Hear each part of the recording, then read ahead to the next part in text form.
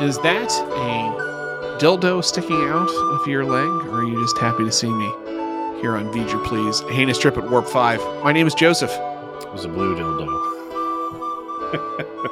You got to keep the quote the right way. I'm your co-host, Peter.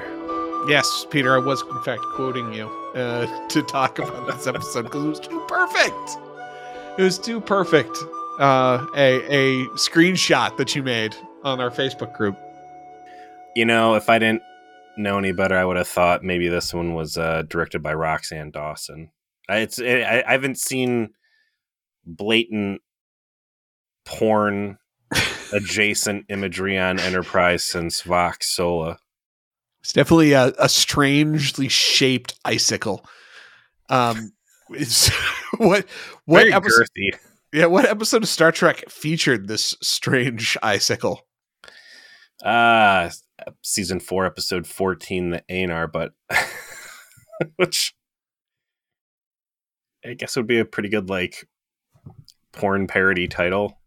The Aenar, Mm-hmm. Yeah, it's real Aenar. An entirely different set of racial features.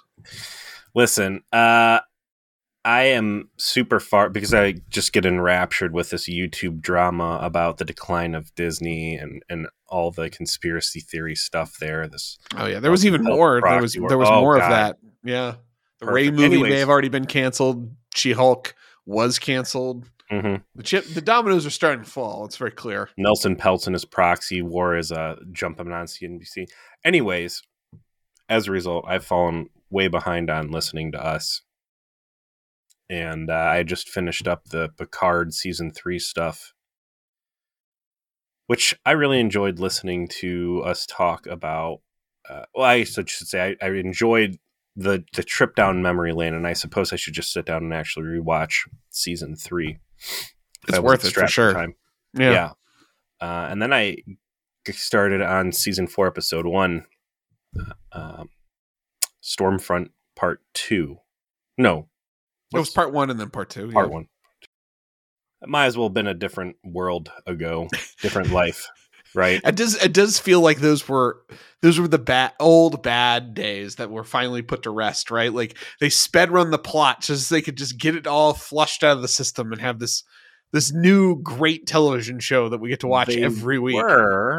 But as I'm watching it, and I'm looking in my mind's eye and I'm remembering these scenes.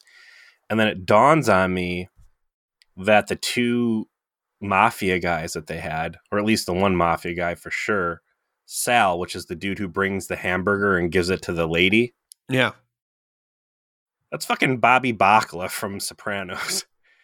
And it just comes to me while I'm in the shower, I'm like, fucking Bobby Bacala?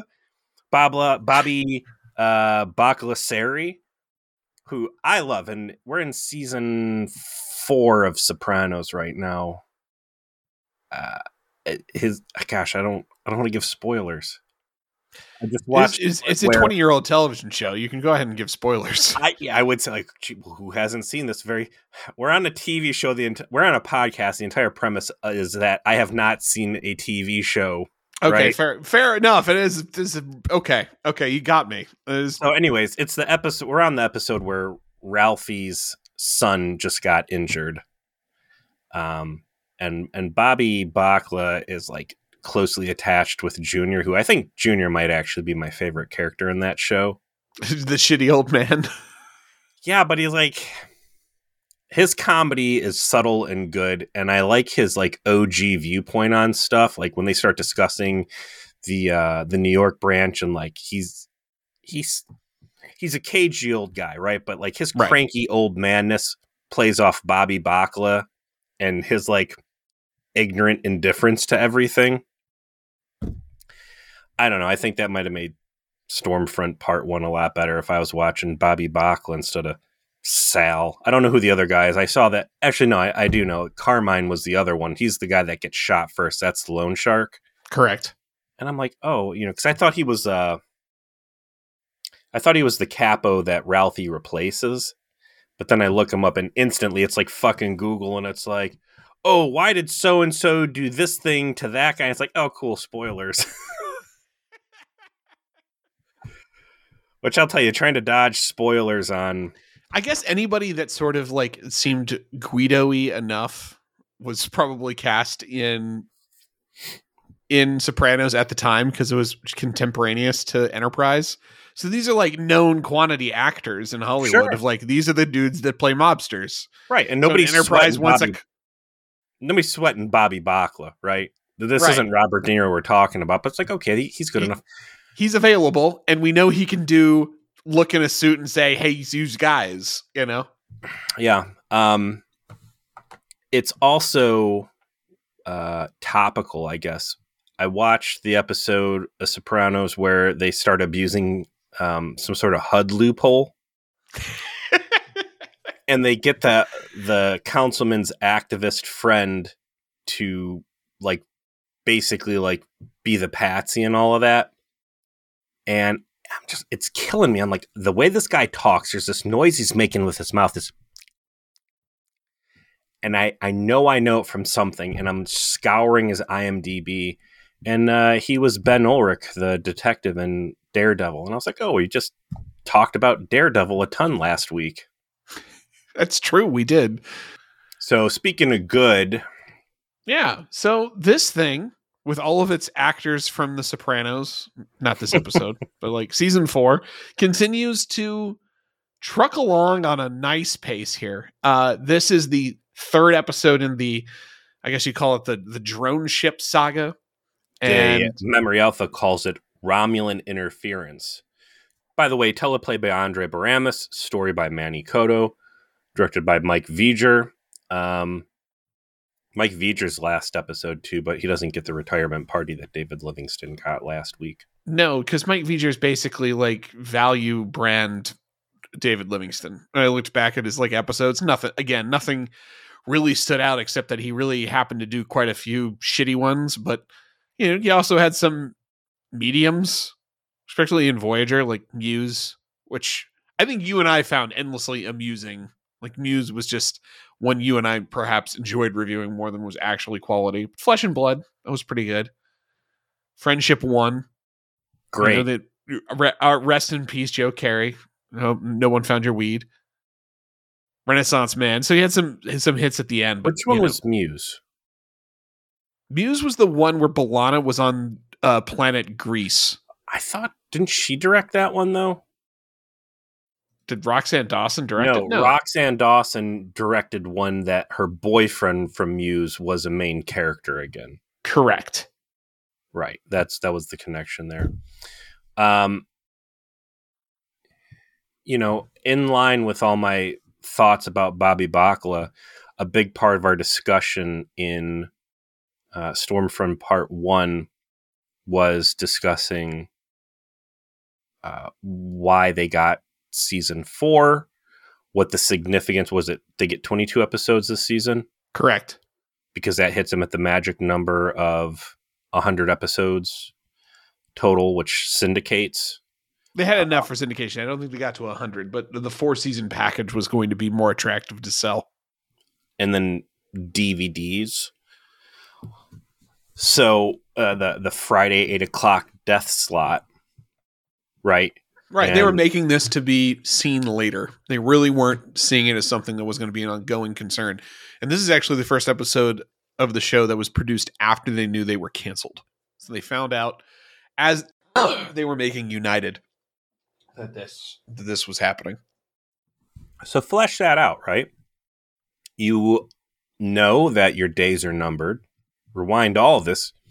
You know that season 4 was basically kind of a fluke that it even happened. And I would be curious to know, like, was the sentiment of the actors basically like, all right, well, we kind of saw the writing on the wall here and it's not a big surprise? Or were these guys like really pleased with what had been going on with season 4? And they're like, hey, maybe we can, salvage this thing versus, okay, it's getting canceled. We're moving in the Friday death spot. We know Star Trek is this unshakable product that can just live in syndication and sell DVDs. And there's a after premiere value, that is as good as gold, at least until New Trek comes along and destroys all merchandising. Right. But yeah, maybe we're not getting great leadership numbers now, but UPN's probably going to fall apart soon anyways. But man, we're going to get some tight residual action on this thing. So go ahead and finish it off. It's going to live forever, right? Like if you're an actor on this thing, it's like, I might as well do the best I can because this show's never going away. It's Star Trek. People are going to watch it forever. It's not like some other like one season goes away 90s TV, which we've been talking a lot about on our Discord, by the way, which everyone is welcome to join. Just hit me up. DM me on Twitter at VJPlease or email me at vjplease@gmail.com or say something in our Facebook group. And there's so much forgotten TV of the whole like 1990s decade, stuff that was around for a season then went away and is just lost to time for the most part. This isn't going to this can be great material for you to get other jobs down the road. And it's a gold standard franchise. Yeah, like here I put in, if you're Connor Chenier, you've got plenty of stuff that you can show to be like, I can act. Here, let me show you. Mm-hmm. Is it demoralizing? It's got to be, but it's not a lost cause for the actors. You know, there's no reason to phone it in. Right. There's still going to be attention on you and your performance. And I have to believe at a very real level with Star Trek actors, you know about that convention circuit and you know that money's coming. You cannot give up or you are going to be costing yourself big down there. And that has to be part of factoring in, like, I'm going to apply for this Star Trek thing or I'm going to accept this Star Trek role. I want that convention money. I want that fame/infamy in my life. What's it doing to the production staff? What's it doing to the writer's room when you're knowing that, okay, this is it. We've got a couple more episodes to finish off here. You already have to know what the scripts have to be done, don't they? Like you can't find out under United, like, oh, they're canceling us. Hey, okay, so we get how many more episodes? Hey, these are the other stories we want to tell. Like they had to already be plotted out. You don't just make a script overnight and have all the set pieces ready coincidentally, unless you're doing bottle episodes, I guess. I think that you start to see some of the impact with how they end this episode because it's like, okay, they probably had a plan, like you said. They didn't know we had to plan for season 5, right? Talked about it, refit the Enterprise, all that. They know it's coming to an end. They probably take what they were intending to do anyway, knowing this was they already kind of knew this was possible.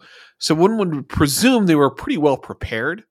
And I think that ends up being demonstrably true when you see how like the last few arcs work and then where this show ends up in what I believe to be the true series finale, an episode called Demons. And it's like very well executed. So I think they kind of knew this could be where they could wind up. And you went from plan A to plan A2, you know, like you're not changing things on a fundamental level. You are kind of refining them so that you can be like, okay, here's the end of Shran's story. Boom. Right. We were with this guy for a while. We did a lot. We've got to make sure there's no loose ends. I think that's the kind of changes they made. You know, once upon a time, Memory Alpha used to give the dates of when scripts were completed, and I'm hoping it's something they pick up doing again because DS9 is going to shock you with the level of detail. People love that show so much, they became obsessive about all the production stuff. Sure, but I'm saying, like, normally I don't care when scripts are completed, but now that there is this line in the sand of, like, you knew you were being canceled, you didn't know you were being canceled, like, how close these scripts are getting belted out. That's another thing about, like, Manny Cota's unfortunate early passing that I'd love to ask him. He definitely would have been someone I would have pursued an interview with. I would love to know these details from him. Yeah, a couple months too late for us on that one. But hey, episode's good, and let's talk about it. And we talk about it starting with the teaser where we're kind of off-ramping the political plot, but we're staying with the Romulans, right? The first 2 episodes, this is what I thought was kind of strange, and I alluded to this last week. We're still doing the drones. We're still doing the Romulans. We're still doing the Andorians, but the whole plot line of them and the Tellarites and trying to get them to attack each other, we're just calling that over. We're not talking about it anymore, but we're going to continue these other pieces of the plot. And this is kind of the bridge here where they start talking about what happened. And it's Admiral Valdor and Romulan Senator Vrax. That's talking Admiral Bruja Primogen. Please use the correct terminology. Yes. Johnny Fiore, the Bruja Primogen, and a senator named Vrax are talking this over. Senator named Vrax who doesn't learn his lessons. And that's my first note. And there's Romulan senators don't learn. He starts off by grilling the Bruja Primogen saying, you really fucked up. I'm going to be in hot water. This might get me killed. The whole mission was to destabilize this area and stress relations. And instead what you've done is unify basically the entire fucking quadrant against us. Yeah, he said the Andorians and the Tellarites have formed an alliance for the first time in history. Like, you've really fucked up. You've accidentally made Alpha Quadrant Abraham Accords happen. Like, what the hell is that on your shelf, Bruja? Guy, what's his name? Johnny Fury? Yeah. What the hell is that on the shelf back there? Is that a Nobel Peace Prize? Did they give you a peace prize for encouraging, and you're displaying it? You drone struck so many weddings that eventually everyone banded together. And his idea is, well, this is really the humans' fault. So let's go kill the NX-01 because fuck those guys in particular. This plan sucks, okay? Like, he's got another drone ship. He's going to take both of his drone ships. He's going to attack the Enterprise. Like, the damage is done. And if you go and you martyr the Enterprise by blowing them up right now, why do you think that things will get better for you? Yeah. Choose your own adventure. Do you accomplish blowing up the Enterprise and, again, create a martyr and really solidify yourself as the boogeymen that everybody need to unite against? Do your drone ships get disabled and all of our sweet tech gets co-opted? Or do you just call all your shit back and ramp up the fleet and get good? Or do you lose the ships and also somehow lose your one-of-a-kind pilot who is the linchpin to this entire thing being able to work? I like the Aenar being the one-of-a-kind pilot in this because it explains, like, why isn't Romulus just mass-producing these badass drone ships and just remote piloting them? It's a problem that solves itself, that they had to find this rare potential pilots to be able to even pull this caper off. And it makes it a real unique one-of-a-kind technology. There's a great reason why it never gets revisited and why drone ships aren't the scourge of the Federation. Very good. Good writing. Just clever plot engineering. When we come back to the Enterprise, we find out, okay, Tellarites are gone. That's all done. Unceremoniously scooped off on a transport vessel. That's what you do with poop people. You put the transport vessel. I know a lot about it. Tellarites really are just like, they were the bad part of the episode. And it's a shame because there might have been cool stuff. Like, the first taste of Tellarite we got was pretty interesting with, like, this obsession of, like, ship as a family. But that ambassador sucked. His people sucked. Again, I think the one guy should have turned out to be a Romulan agent that needlessly killed Shran's girlfriend. Yeah. But yeah, they get rid of him, and now it's just the good parts left behind. True. And that includes Shran, who's still with them. He's basically volunteered to say, like, well, Clue, we got problems to solve and my ship got blown up, so why don't I just hang out with you, my new pink skin friends, and whatever he calls Travis, and we'll solve crimes together. To that end, if there had been some fat to cut on the episode somewhere, I mean, this was a 3-parter. I would have liked to see, because he had, 19 members of his crew survive? Correct. And they should all still be on Enterprise. No, they met with they could have all beamed off when the fleet showed up, yeah. Some point, there would have been a cool scene there with the Andorians commingling nicely with the humans in like the mess hall and really like Federation exchange. They're like, oh, hey, opening up. no, like we could work together. Like you're not antagonists. We're kind of finally connecting. Yeah, that would have been cool. That would have been good. I would have liked that. But for what we do get is kind of the micro version of that, which is Shran fulfilling that role, right? He's basically treated as a member of the crew in this episode. Mm-hmm. And he is with Reed, Trip, Phlox, and T'Pol, and Archer to talk about what has been going on and what they can do about it. And in this room that has not existed before. Although I think they were using that as like the diplomatic room or whatever. yeah, but I think it's it's like, just the same set that they use that's for this like random room sometimes. sometimes T'Pol is the local judge who is passing death sentences. Sometimes it's the conference room that they always should have had. But I here they think are. They must have destroyed the command. Was it the command? Yeah, they haven't used it this season at all. They But must have gotten rid of it. This would have been the place to have that.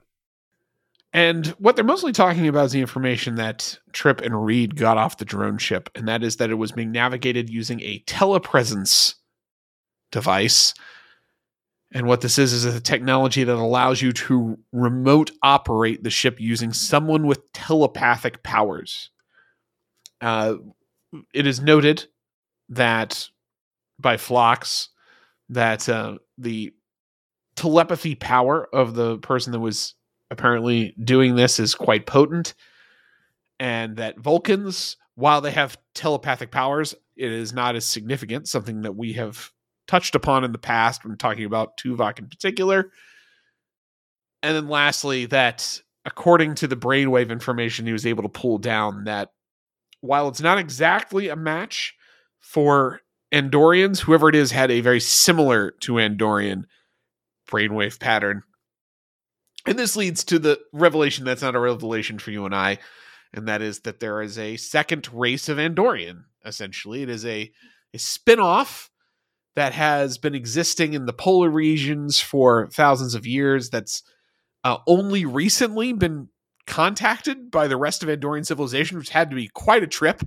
Like you're a spacefaring civilization, and 50 years ago, someone comes by that's basically been Bigfoot your entire life and is like, "Hey, by the way, we're real, and there's thousands of us. Please leave us alone." We have fantastic future ass cities underneath the ice, which is and you can also read minds at will perfectly. And then the Andorians are like, hold on, wait a minute. Are we the Mr. Rogers sweater people? Are we going to be replaced by Is there going to be a Ubermensch? disease? Is there going to be a disease that space aid slowly kills all of us? And then the Denoblians are going to figure out the cure and decide that they're not going to give it to us because maybe it's time for the Aenar to step up and get to, steward the world. I like the fact that the Aenar, like, their design is very like fragile. Did you note that? Like, they just seem like they're kind of pushovers. So if anyone's going to get space aids, it's going to be them, is what I'm saying. Like, they're the weird albino blind offshoot that gets, the autoimmune disease. I'm just saying. Yeah, but they're not the dominant species on the planet, and that's the ones that have to die if we're going by Dear Doctor rules. I get that, but I think in this case, the Mr. Rogers sweaters are on the Aenar. I'm just saying. Even their outfits kind of have that sort of feel to them. They're also the nice ones that get along great. It's impossible to watch this episode without thinking about Strange New Worlds. Yeah. It's interesting we have that context, right? I remember when we first watched Strange New Worlds. What was that guy's name? Hemmer. You mentioning like, hey, this is actually a pretty legit deep cut into like Enterprise lore. It's far from just being a casual offhand mention. I mean, there's an entire episode dedicated to these guys. I would not say that Hemmer in any way resembles these guys in terms of temperament. Maybe changes came as the Andorians or Andoria entered the Federation, and their society ended up changing. If you remember, it's been ages probably since you've seen it, but the last episode in Hemmer's Inn of Strange New World season 1, he actually talks about like the pacifistic moral philosophies of the Aenar, and that his interpretation of that is to actively go out into the universe and to do good, to defend others rather than simply be pacifistic. So like I felt like they actually did bridge that gap a little bit. Albeit like right before they redshirt his ass off the show. But, credit where credit's due. Someone fucking watched the Enterprise episodes, this Enterprise episode before writing him, which I guess isn't too heavy a lift, right? Like watch one episode of Trek, the one time they've showed up. Now build on this, Well, I guess I'm saying that Hemmer was a real asshole and all these people seem pretty nice and smile and they're okay, fair enough. Okay. Nice. That's true. That's true. So they're going to head back to Andoria, because if there is a Aenar pilot, they got to go talk to him about it. And that is when we find out, dear listener, that Andoria is not a planet. It's a moon, which was such a clever idea. We've not run into like a major species that is native to a moon around a gas giant, but it makes sense if you're an astronomy nerd, because if you've ever looked at the moons of Saturn, and some of them have like the capacity to support human life, but in a very cold environment like Europa and Titan, it's basically reflecting that, is that it's a cold ass planet because it's not really a planet, it's a moon around a gas giant that's only approximating a fraction of the solar radiation that it would if it was in normal orbit. Neat variety. There's a lot of cool special effects shots in this episode. There's a lot of stock BS footage mixed in, but I can't remember the last time we really went down to like a polar planet before. I think we have to go to like Voyager for the last time we saw it. Yeah, what was that one? It was Tom and B'Elanna get stuck on the icy planet, and I know what one you're talking about, because didn't it involve someone like it was the very like passive aggressive people taking over Voyager? The sad sacks, yeah. Yuck. Oh no, what a terrible memory. Yeah, let's get away from that. I'm amused that this is the best cold weather gear that Enterprise seems to have. Like, this is cold. This is what, -26 Celsius is what he was saying? Yeah. They don't even give him like a scarf or a ski mask or anything. They beam down. Archer doesn't even have his hood pulled up yet. And it being cold as fuck here for us right now. Oh, yeah. It was 5 degrees when I went to the gym this morning. Meanwhile, Shran's it's 11:59 as fuck outside right now. Meanwhile, Shran's got his coat like unzipped. He's like, "Oh, nice to be home. Feel that, smell that air. That summer air, that midsummer air." I love the dichotomy between the Vulcans and the Andorians. If the Vulcans are from a desert planet, putting the Andorians on a polar shithole, which gives you ultimately the realization that the Andorians are too cold and the Vulcans are too hot, but humans are just right. That's right. We're the Goldilocks species. That is our special skill. A plot is Phlox and Shran go to find the Aenar and have a conversation with him.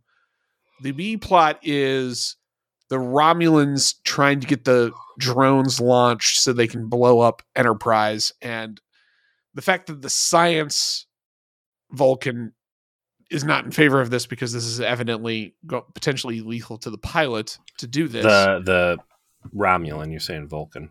Oh, Romulan. And also we kind of get backstory about how serious Romulan politics, interscene Romulan politics are. Like, apparently by saying the wrong thing, you can be fired from being a senator. From the Primogen Council, yeah. Yeah, just boo it right off. Prince says your services are no longer required. Guess what? Now you're the keeper of Elysium. You have a real job now. I really like this scene where the Romulan general is like, I want you to make sure that this guy can go out there and destroy Enterprise. We're going to put 2 probes in. And then the scientist is like, he can barely fly 1 right now. It's causing him big problems. If we make him go 2, he might die. And the general's like, I don't care. We are fucked. And I need to have some, a solid win here. Nobody's figured out this plan's bullshit yet. But if, we think that if we can kill Enterprise, it'll somehow make things right. And he snaps at the scientist, and the scientist will later come back and say, he's ready to go. And he goes, spoken like a true soldier. And then the Romulan scientist is like, I'm a scientist, not a soldier. He's like, no, we're all soldiers. This is Rome, Yelin. This is Romulus, right? Have you not seen the autistic parallels outside this window? You might not know this, but I used to be a senator, which I would think everybody would know, like, oh yeah, that guy's a senator, should be a big deal. But I used to be a senator. I was peers with the guy who's funding this thing. And I dared question, what do they call it? The doctrine of unlimited expansion. Correct. And said, what was the quote he said? Maybe we shouldn't just be conquering everybody. Maybe we should just like chill with what we have. And that was forbidden. And he got kicked out of the Senate and still was able to just end up being just an admiral, which not a bad deal, I guess. And then the scientist goes, well, I'm sorry to hear that. And he's like, I'm not looking for your fucking sympathy. I'm trying to let you learn from my mistakes. We do not take our foot off the gas pedal around here. This is not Picard season 1? Yeah. 2? Season 1. We don't chill out. We got to be the bad guys. We got to create a balance of terror. It gives a great texture to Romulan politics that you didn't have before, and it is in a way of someone trying to give good advice. Say, like, just get the job done. That's what people care about. If you want to keep your job, that's what you're going to have to do. You're a soldier. Get used to it.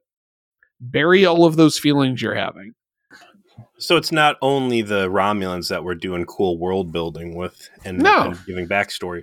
Shran's comment when they beam down is, Andorians live subterranean, that he didn't even see the sun until he was 15, which is crazy. It's like, I'm one of the premier captains in the fleet, and as a child, I did not even see our own sun until I was 15 years old. There is a C plot, if only briefly touched upon, but I think effectively so I want to call it out, and that is Trip and T'Pol drama.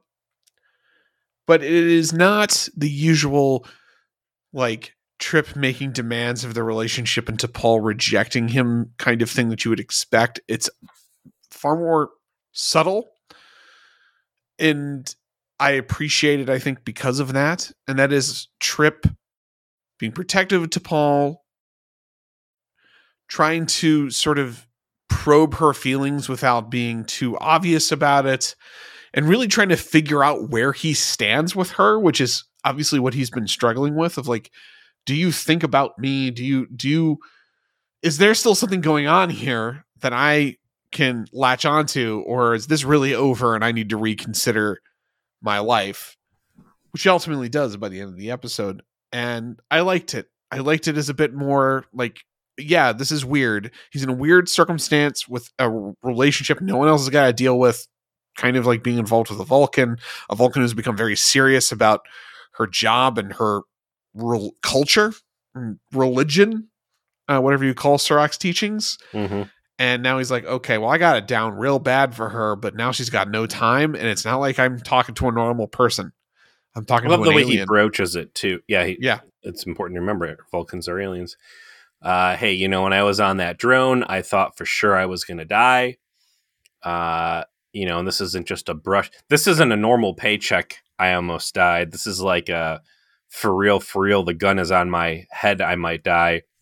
And it was a time that really made me focus on basically all I could think about was you. He doesn't say that, but that's what he's saying. Right. He is trying to see what she was thinking about when she went through a similar circumstance, to try and see if she felt the same way. Right. And he never says any of that. But that's what happens in the scene. And that's what makes it awesome, is that they're not telling you that. They let you experience it. You know, like, Trek doesn't always give you that space, and I like to call it out when it does, because it really helps. It like makes what would otherwise be a tired thing, which is your romance plot line, and it turns it into something actually compelling and emotional. And relatable. You know, there's a million other things going on, and instead I'm worried about my wife I got in a fight with this morning. And now I'm mentally preoccupied with that at work while, you know, there's fires going off around me. It's rare Trek is able to be relatable in a world where people are not greedy and you can transport through space. And that's kind of been the saving grace for Enterprise, is that these people are much more accessible to, adults of the year 2024. So the plot continues on the surface with them exploring, well, let's just say, a familiar redress, I believe that you noted. I'm watching them. Well, first of all, here's the D plot, and that is Shran's missing antenna. Yes. Is causing shenanigans. As they're exploring Shran's real wobbly. And we already established this is how Archer lawyered his way out of the death match, was that he made Shran incapacitated. He cut the antenna off. Shran lost his sense of balance. They've said as much, but now they're like exploring these icy cliffs where you could just fall into like a bottomless chasm. And Archer's like, hey, buddy, you want to slow down? And Shran's too proud to be like, yeah, let's hear. Can I hold on to you so I don't fall down one of these bottomless pits? And then they get to this big room. Gosh, what was that? 2 days, 2 nights? No, the one where they were rock climbing down to save the Noblians on that planet where all the visitors were getting kicked off. I forget the fucking name of it. I remember the episode though. The rock climbing adventure with Travis, who gets like jabronied out halfway through. Yeah, but he goes down like too Chad to lead the expedition anymore. To create stakes, they had to render him unconscious. Anyways, there's this outcropping of stones against the wall that's very clearly a big like funhouse slide just waiting to zip people down. And before it was painted brown and granite, when it was Trip, Reed, and Mayweather, and they predictably fall and Mayweather breaks his leg along the process. And I'm like, hey, I remember this. If only Mayweather was here to break his leg. Well, it's not Mayweather that needs to worry about the leg injuries in this one, because sure enough, wouldn't you know, Shran loses his balance, falls down the slip and slide. Only instead of just snapping his leg, he lands on top. What is it, a stalactite or a stalagmite? Which one grows off the floor? Stalagmites. That's what I'm gonna stake my reputation on. Stake, good one. I see what you did there. He falls down on this real girthy big blue dildo. I mean, it just looks like it, bro. Like you can't not notice it. It's like, he's what laying is on it? the floor. There's this huge throbbing blue protrusion jutting out of his leg. I'm assuming that Andorians have blue blood. And Archer's looking at him like, you motherfucker. We've got this huge mission. We are trying to like save the world or whatever. And you are so proud that you have created a situation where you've fallen down the stairs and now you are literally staked to the floor. And Shran's like, the floor gave out from underneath me. It's like, bullshit, bro. Shut the fuck up. You were staggering like a drunk up there and I was fucking calling it out. You idiots. So they like pulls him off the fucking dildo, starts binding his wound with the med kit he has on hand. Starting to talk about like, I can't move you or it's going to reopen. I can't use the communicator because we're in fucking ice cave. Well, it's So not what? the ice cave, and this is a plot point. These Aenar, they are technologically advanced enough to have created a dampening field, which Reed had wanted to initially send Makos down, but Archer knows what Janeway doesn't, and it's you don't go on diplomatic missions with guns. It is apparently some lost knowledge in Starfleet. And fortunately, the plot needs to continue. So instead of like trying to figure out some sort of plot point that allows them to find the Aenar, that's just that they kind of wander up. Instead of devolving into alive, where Archer has to eat Shran to stay alive. Yeah, they're just like, hey, what's up? We're the Aenar. We know you're here. Well, we just like take you to our leaders and we'll just sort this out. Like we've been here the whole time. We watched the whole dildo thing. Real unfortunate. Let's see if we can get you squared away. Sorry we didn't just come out and say hi, and we let you traipse around here until one of you almost died. You know, these guys are in contact too with the Andorian government.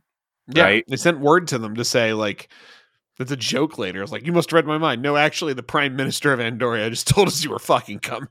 Kind of dick moves. Like, you can't just go up and greet these guys on the surface. They have to search around the caves looking for your tribe or whatever. They just wanted to create a cool slide for you to come down. Shran screwed it up. You're supposed to go down on your butt. You can't. So they take him to Flying Saucer City, which, again, all as what did the Vulcans describe the Andorians as? Paranoid, right? Yes. Think about it. They found out about Pajem just being a colony, and like they were all up in Pajem's business, obsessed that the Vulcans might be spying on them. Meanwhile, they had this super advanced species right underneath their nose, building massive, like cloaking devices, basically for their entire civilization. Knew nothing about it until 50 years prior. The city looks like a collection of Constitution class saucer sections, like docked, which I thought actually looked really cool. It did. It wasn't bad. The CG in this whole episode wasn't bad. There was even a battle scene that was pretty well shot. They get to the saucer section city, start talking to these guys. Meanwhile, take on off Enterprise, their clothes, which the Aenar, in case you were wondering, dress in what appears to be cheap motel shower curtains. It's very unflattering. Very 60s also. I like very that. 60s. That was cool. They look very TOS. On Enterprise, they build the telepresence unit, and T'Pol has to test it. It's part of the deep sea plot as well of like Trip being like trying to protect T'Pol basically not entertaining him whatsoever in any of his concern for her. Like, she makes a real positive effort towards sort of, I don't want to say driving him away, but basically saying not interested. We're just professional colleagues now, which he's struggling with, and it works, but it does almost give T'Pol a stroke, which is important later. On the planet, in the Aenar city, we find out these guys are very well organized because they're so telepathic. They are the most telepathic aliens I think we've ever seen, because it doesn't require any effort on their part to read anyone's minds. They merely have a social taboo against doing so unless they get permission, and they're very strict about that. But once they have permission, they're like, okay, yeah, I've read your entire mind, and I see everything, and it's all good. We've seen a lot of telepathic societies, and there's been a lot of statements of, we have a strict rule that you don't read someone's thoughts against their will. This is perhaps the first and only time we have encountered one of these said telepathic, morally just civilizations where, in fact, it's actually enforced. Yes, they don't just read everybody's fucking thoughts. Yeah, it's like a real, very rare. It's a real. I don't want to call it scandal, but like the love interest for Shran, who I don't think that she's knows Jamel, I think is her name. She Jamel apologizes. is the brother. Oh, okay, is that the brother? Yeah. No, Unless it's it's Jamel her. Jermel. It's Jamail is the name of the sister. The brother was named something else. Jermel. Yeah. One of those families where the kids are named a little too close for comfort. Oh no, it's Gareb. The brother's named Gareb. Oh. All right. Anyway, so she apologizes to Shran when she first meets him to say, "Yeah, I accidentally read your thoughts because they were just on the surface of your mind. I didn't like pull myself back fast enough, and I'm really sorry what happened to your ex, but that does mean you're single. So hey, what's up?" That gets to be the A, B, C, D, E, the F plot line. I think Shran gets his groove back. We've got another episode here with Jeff. Why not give him a love interest? He was so good at this. We'll just have him play smitten by this girl, and he fucking goes for it. It's good. Like, he doesn't do a bad job having chemistry with someone. Again, very rare to see Star Trek give guest actors their own dedicated side scenes where they are talking to non-main cast members. And Shran gets a couple alone time scenes with Jamel. And, Jeff Combs may as well be a regular in any of the series that he's in. But I mean, this is a privilege that's been extended to him in the past, obviously, thanks to DS9 being as popular as it was. And, he's in that a lot. And Garrick was treated much the same way. But yeah, they go, hey, okay, we know why you're here. And rather than us wasting screen time with you trying to sell me on this, let me just wave my hand and Jedi mind trick you real quick. Yeah, I'm cool with it. Okay, everything checks out, legit. We understand. Yeah, it turns out you're right. There is an Aenar. Got it. Okay, I'll talk to everybody else. Unfortunately, the board is convened and we're pacifists and cannot agree to help you. So Shran gets real bent out of shape, and they don't really. I think there needed to be some sort of a security event that the Aenar were contacted to be a part of, and that they said, no, we don't want to because of pacifism. But he's got a real chip on his shoulder about the Aenar, at least in the beginning. It goes unexplained and unexplored, which... There's a distrust. I like when Archer looks to him like, should I let her read my memory? And he's like, no, nah, brah. Like, yeah, no. Give me a little context as to why that's happening, and I'm down. I just kind of forgot to write that. The plot continues such that the young Aenar girl that's smitten with Shran goes back with him ultimately to Enterprise because, they need an Aenar to run their telepresence unit. That's the whole idea behind them going down there to talk to them about this, to figure out if they had anything to do with it, and if not, can they help them solve the problem? And ultimately, she has to have a mental contact with, I guess, her mom to say, like, no, actually, I really want to go help, because it's her brother that is the one that's doing this. And it's because he was apparently snatched off the fucking glacier at some point. Everyone thought he died. He was like eaten by seals, or whatever the fuck happens out there. And so now it's found out he's being turned into a terrorist to, drone strike weddings, and they want to try and do something about that. Or this one particular Aenar wants to do something about it. I could have used some throwaway dialogue as to how exactly the Romulans found out about the Aenar, found out about their telepathic abilities, and snuck into paranoid-ass Andorian space to abduct one. Yeah, like, what cloaking device did you just sneak in there with to pull that caper off? Not even a cloaking device. Like, how... We have developed this technology that will allow us to remote pilot ships and strike our enemies from the home world. We made all this cool stuff, and then we figured out that we need a crazy strong telepath that could do it. What wild side quest led them to discover the Aenar? Or there could have been where it became a big deal on the planet because it was news that they were found. They stole some Andorian Imperial Guard documents about their telepathic abilities, and eventually decided they should just grab one and do some experimentation with it. Like there's definitely like a story you could tell there, even in just a couple lines of dialogue, but it goes, I don't want to say unexplained because they say like they kidnapped him, but unexplored. And eventually she makes contact with her mom, says, I want to do this. She gets her mind read. They accept this and they head back and get back to Enterprise. And at the same time, that's when the drone ships have been activated and they have blown up a freighter named a Ticonderoga with the Starship Trooper shout out. Purposefully trying to lure the Enterprise into an ambush, which is ultimately what happens.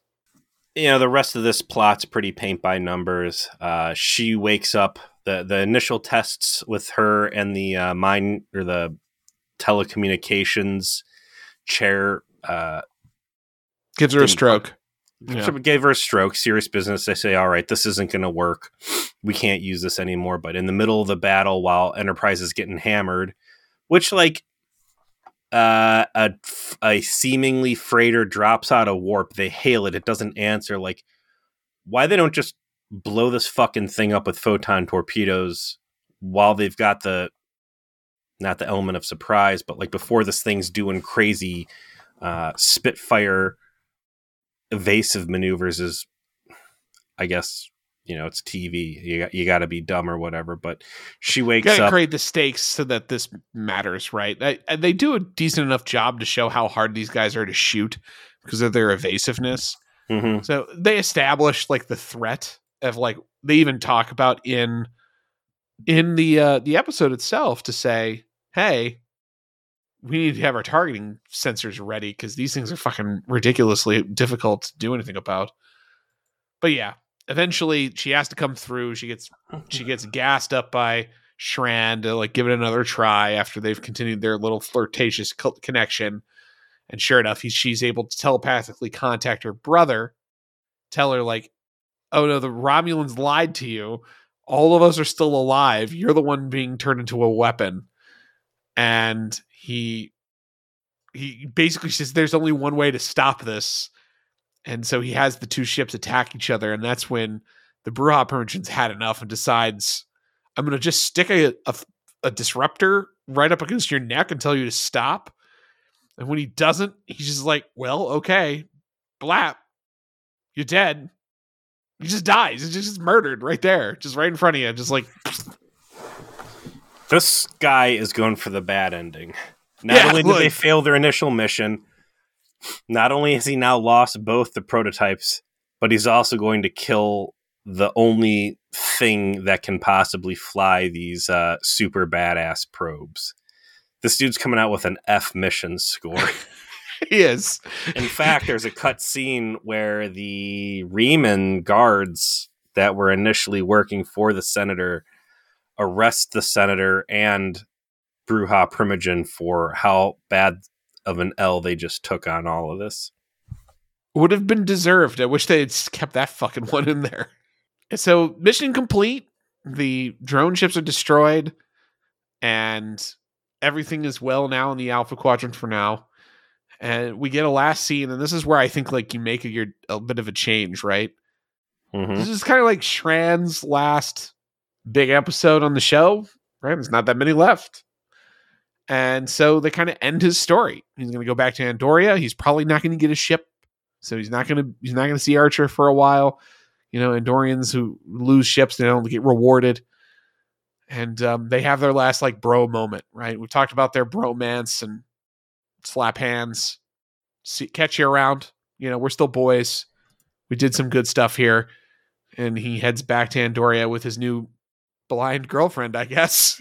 Like, see you around, Pinkskins. Is this really the last time we see Shran? We will see Shran once more, but only very briefly, unfortunately. This is Shran's last, like, focused episode. I wonder, season 5, if Shran would have potentially been brought in as a normal crew member, perhaps to replace Reed. I think Shran would have continued to be a guest star, but an important one, probably the head of the Andorian forces that end up confronting the Romulans, right? Like, the one that leads the charge to join Archer in the alliance that becomes the United Federation of Planets. And that he serves as sort of like Archer's counterpart with the Andorian fleet. would have been cool to start seeing Tellarites and Andorians staffing Enterprise, and Right, and they Enterprise being start staffing each other's ships and like so they can coordinate better. You know, like you're Mhm. going to do better if you've got humans and Tellarites on board because then we all are speaking the same language here. Mhm. Alas, we will not get that, but instead we get a solid end to the Shran story, right? Like he was solid in every episode we saw him in. He was always a delight. He was always choice. Jeff Combs, undefeated. And Mhm. Aenar's just another good entry into season 4.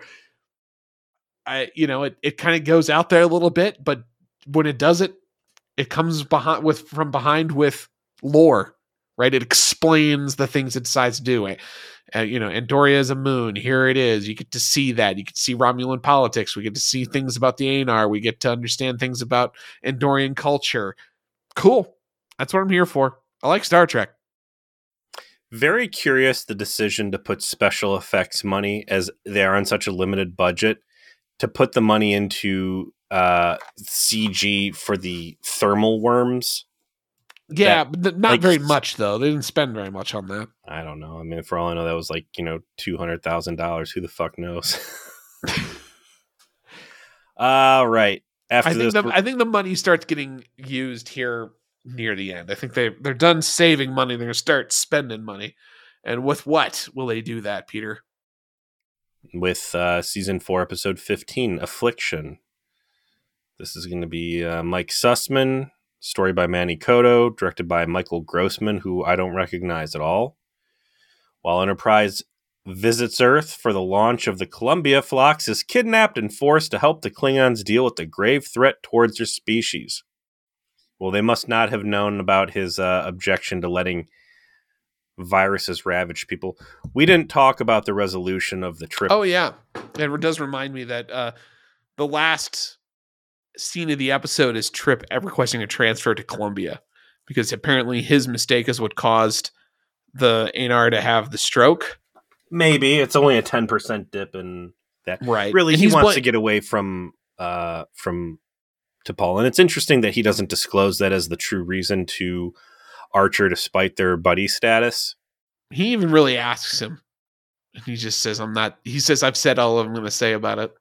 From a realistic quasi-military standpoint, it is highly irregular that Starfleet would not have just been like, we're taking half the Enterprise crew and putting them onto the Columbia because we need to get the second fucking starship. All our eggs are in one basket right now. Our entire planet was literally saved by only one ship because we only have one space-worthy ship if we were to believe, what is it, 0.0 hour? 0 whatever. hour, yeah. Take the guys from the other NX class, put them on this Columbia, and get this goddamn thing out into space so we can have 2 Warp 5 spaceships, please. So it is very Trip dealing with the fact he's in love with a woman that is a weird alien that doesn't really seem to have time for him. It's like, well, if I don't have to see her every day, working closely with her, I'm never going to stop obsessing over this unrequited feeling that I have. So I better go work for the other NX class ship. And Archer knows. Archer knows that's the reason. It's his best friend. And he lets him not tell him. Yep. And say, all right, get out of here. Do what you got to do. So we'll watch that. We'll watch what happens to the Klingons. It's really not much left, man. We've got this 2-part story. We've got one shot. We've got the Mirror Universe episodes. And then we're at the end. Just not a lot of content left, but it's all good. I'm looking forward to it. I'm ready. Thank you for listening to V'ger Please. We appreciate you. Email us at v'gerplease@gmail.com. Reach out over our Facebook page, V'ger Please, or our Facebook group, V'ger Please Trauma Support Group, which is open to anyone. You just have to ask to join. And then we have Discord as well. Find us, talk to us, contact us. Tell us how the show's been going. I've been soliciting feedback. We've gotten some good comments. We'd love more. Talk to you later.